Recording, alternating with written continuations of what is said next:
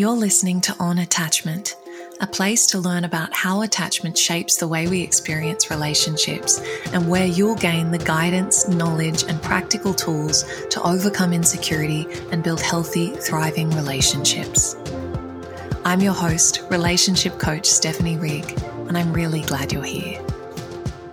Hey everybody, welcome back to another episode of On Attachment. In today's episode, we are talking all about love languages. So what they are, how they interface with attachment patterns to the extent that there are any themes there, and what you can do if you and your partner have different love languages so that you can both feel like you're giving and receiving love in the way that feels good for you, which is really at the crux of the whole idea of love languages. So that's what we're going to be talking about today. I'm hoping that it will be both fun and useful. Before we dive into that, I just wanted to share, you might have heard me share that I have started a YouTube channel and I am uploading lots of videos. There are already a bunch on there and I'm uploading new videos almost every day. So if you are someone who likes YouTube, I have to confess, I'm not a huge user of YouTube myself, but I know a lot of people are. So if you're someone who likes video content and you'd like to either watch while you listen to the podcast or look at other exclusive clips from me on attachment, love, relationships, all of that good stuff, come find me on YouTube at Stephanie Rigg.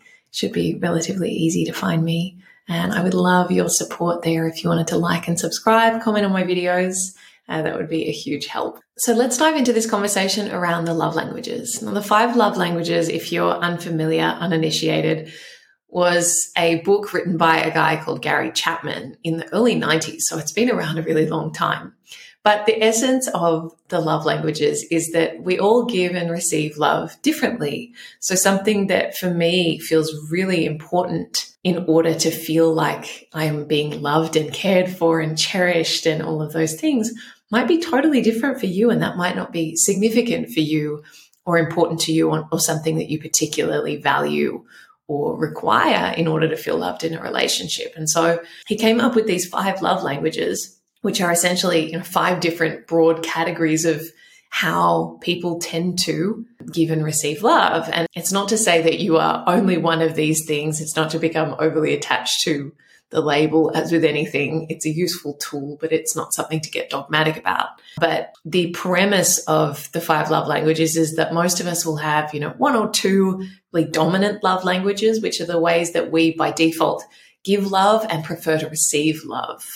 And so the idea being that in cultivating a greater understanding around what our preferences are, our love languages, and those of the people that we're in relationship with, we can make sure that we're not missing each other, because so much of the time I could be giving someone love in a way that works for me, but it's not how it works for them, or it's just not something that they register as love. And so, it might just not be received as an act of love. And so I can feel then as the giver, like the person's not receiving it in the way that I intended, when really I'm giving it in the way that I would like to receive it. So that's all a lot of words. And I'm going to now dive into what these 5 love languages are to give a little bit more context for those who might not be familiar. So there's physical touch, which is pretty straightforward. People who really value physical touch, affection, kissing, hugging, holding hands, cuddling, intimacy, all of those things that really, it's hard to feel loved without having that physical closeness, and really, really value and rely upon physical closeness and intimacy in order to feel loved and connected to someone. Gift giving is another one. So people who really appreciate to receive gifts and who love to give really thoughtful gifts. I wish I was better at gift giving. It's just so not my love language. As much as I appreciate when someone gives me a nice gift, it's just not part of my programming. But, I have so much admiration for people who are really excellent gift givers and, come up with these really creative, thoughtful gifts that are just like, wow. And so it can be really beautiful, but it's, that's a good example. For me, I never really value gift giving that much, so I never think to put in heaps of effort to gift giving. The next one is acts of service. So how can I go out of my way to do things for you as an act of love? I always think of this as like a dad love language. I think a lot of dads are acts of service people. So, can I go out of my way? Can I, lighten the load for you? Can I do chores on your behalf if I see that you're stressed? Or can I pick something up from the shop for you, or drive you to the airport, or whatever I can do to make your life easier by way of an act of service of some description. So that's one of the love languages, is acts of service.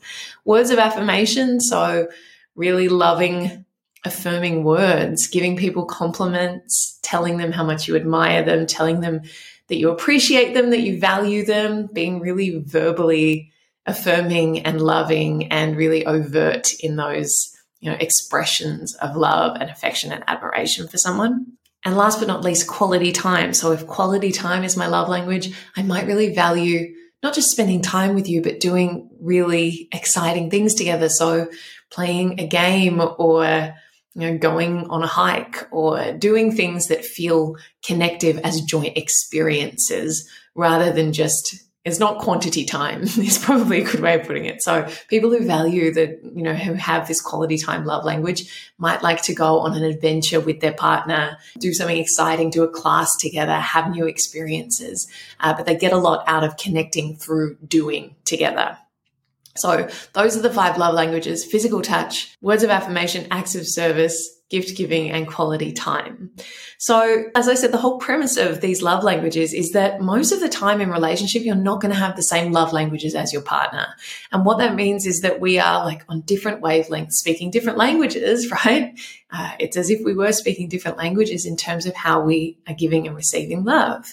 And so the idea being that if we can have greater clarity around not only what our love language is, but what our partner's is, then we can get better at giving them love in their love language and receiving love from them in their love languages. Whereas, without that knowledge, we might be just giving them love in our love language in a way that doesn't really land for them as particularly significant or loving.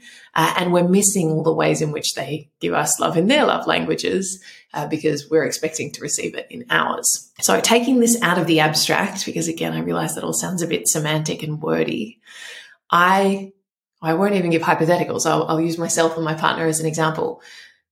I always think it's kind of funny, anxious attachment. I kind of think that like every love language is an anxious attachment love language, because there's kind of no ceiling or upper limit in terms of how much love anxiously attached people want and the ways in which they are open to receiving it. But I tend to find that in terms of how anxiously attached people like to receive love, I think that physical touch, words of affirmation, and maybe acts of service to a lesser degree can be really dominant for people with anxious attachment patterns, and certainly myself included. Quality time as well, now that I say it. So really ticking all the boxes. But for me, those things are really, really important. Whereas my partner, he's probably more quality time and definitely doesn't naturally or by default, he doesn't value physical touch or words of affirmation anywhere near as much as I do. And so without having that recognition and that knowledge, it would be really easy for me to internalize that as he doesn't love me or care about me, right? That's an easy story to tell. It's like, oh, you never even like reach out to, give me a massage when we're watching TV or something. It's like, I would always do that for you. It's like, yeah, well, we're not coming from the same starting point. And that's a really important thing to recognize. And, on the flip side, for me, quality time, I don't really care that much what we're doing. I'm happy to hang out at home together. I'm happy to go on a bushwalk. I'm happy to go out to a restaurant. I don't really mind what the substance of the activity is, but for my partner, it's really important to have some sort of sense of like novelty or excitement, or like we're doing something that is a little bit more than just hanging out at home. Because for me, I'm kind of happy with like the comfy, cozy, do nothing, because the quality time is not such a big one for me. So recognizing that and going, as always, it's not just like, okay, who wins? Whose way is the right way? Or does one of us just have to yield to the other, or one of us just has to accommodate the other? No, of course not. The idea is that we both develop the knowledge and understanding to accommodate each other while also making space for our way. So if you have different love languages to your partner, which you probably will, the challenge is can I go out of my way to give them love in the way that feels good for them? And can they do the same for me so that we're both getting love in the way that we want it? And can I start looking at their acts and behaviors as potentially loving in ways that I might have missed otherwise? For example, if my partner suggests an activity like, oh, do you want to go play tennis with me? That might be an act of love from him because that's a quality time experience. Whereas for me, I'm just like, yeah, okay, but that doesn't like score higher points for me, by default than just being at home together. But it's like, can I bring more awareness to the ways in which you are, offering these like bids for connection in the way that, to use the Gottman language, because that allows us to receive more love, right? Like that's what this ultimately boils down to, is can we give and receive more love in all directions? So I promised that I'd also speak a little to the attachment dynamics here. And I kind of have already alluded to it by using myself and my partner as an example. But for people with more anxious attachment patterns, more overt and direct expressions of love tend to be favored. So physical touch and words of affirmation, giving that really direct reassurance of like, I love you and you're beautiful and you're amazing. And all of that is going to really support the anxious person to feel reassured and really, valued as a partner, make them feel special, make them feel really, you're my person, all of that kind of thing. It's going to be like, warm honey for the anxiously attached person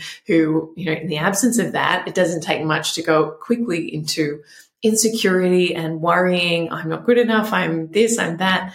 All of that unworthiness stuff can bubble up to the surface pretty quickly in the absence of those displays of love and affection. So if you're in relationship with someone who has more anxious attachment patterns, you would do well to really dial up the words of affirmation, the physical touch, even the acts of, like any of them, right? Gift giving. I'm sure if you went out of your way to give a really thoughtful gift to your partner, they'd really appreciate it. But particularly words of affirmation and physical touch are really, really big for anxiously attached people. So going out of your way to really deliberately dial up the intensity on those love languages will usually do a lot. It's not just like a nice thing to do, although it absolutely is a nice thing to do, but it will actually lessen the anxiety quite a lot. So it's in your interest as well, because your partner is likely to really settle into the security of that and feel really loved. And that is obviously an everybody wins situation. More avoidant folk, as we know, tend to be less focused on overt displays of emotion, can feel a little vulnerable around that. So they tend to focus more on things like quality time, gift giving, and acts of service. Those are more doing based rather than saying or, overt connection. So it's almost like those activities, like if we're doing something together or I'm going out of my way for you or I'm giving you a gift, it's like there's a buffer between us that allows me to feel a little less vulnerable in my display of love. Because to just lay it all out there might feel really intensely vulnerable for someone with more avoidant patterns who hasn't had experience with that level of vulnerability. So yeah, I think that people with more avoidant patterns do tend towards love languages that feel a little safer in that they're a little more indirect. And again, there's nothing wrong with that. It's just recognizing the difference and going, oh, okay, when they do those things, when they ask me if I need anything, or if they offer to drive me here, or they give me a gift, or they want to do an activity together, that is a bid for connection. That is them trying to connect with me. That is them trying to show love, even if, I'm sitting there just feeling the lack of the other things when really there is love coming my way. I'm just not aware of it.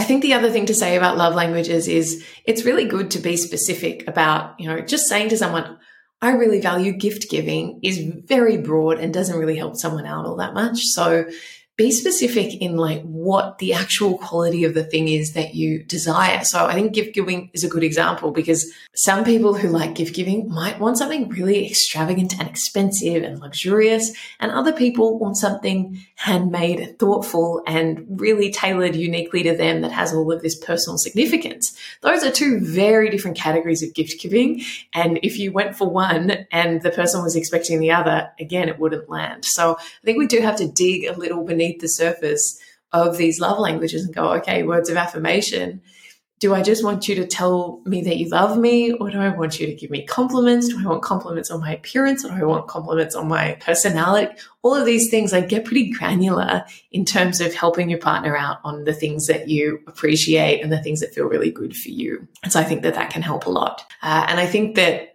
as always, the more we can create open dialogues around these things and be really open-minded and curious, and let the ethos of this be, how can I love my partner better, and how can I receive their love in a more open-hearted way?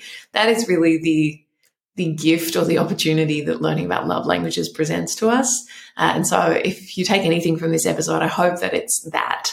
Opening my eyes to the ways in which my partner might be giving me love that I'm missing, and thinking about some ways that I might be able to take steps towards them in a way that is going to really land for them and feel really deeply loving, even if it's not my default mode, even if it's not something that feels particularly significant for me. And just seeing what happens from that place, seeing what blossoms from that culture or environment of giving and receiving love really deliberately and intentionally that you can foster in your relationship. As always, I hope that this episode has been helpful. And if you want to leave a review or a rating, I really appreciate it. And as I said, come find me on YouTube. I'm trying to build up more of an audience there, and I'm putting out lots of exclusive content as well as stuff from the podcast. So if you love the podcast, you'll love the YouTube channel. Come find me at Stephanie Rigg. Otherwise, I look forward to seeing you again next time. Thanks, guys. Thanks for joining me for this episode of On Attachment. If you want to go deeper on all things attachment, love, and relationships, you can find me on Instagram at Stephanie__Rigg or at stephanierigg.com. And if you enjoyed this episode, I'd be so grateful if you could leave a review and a 5-star rating. It really does help so much. Thanks again for being here, and I hope to see you again soon.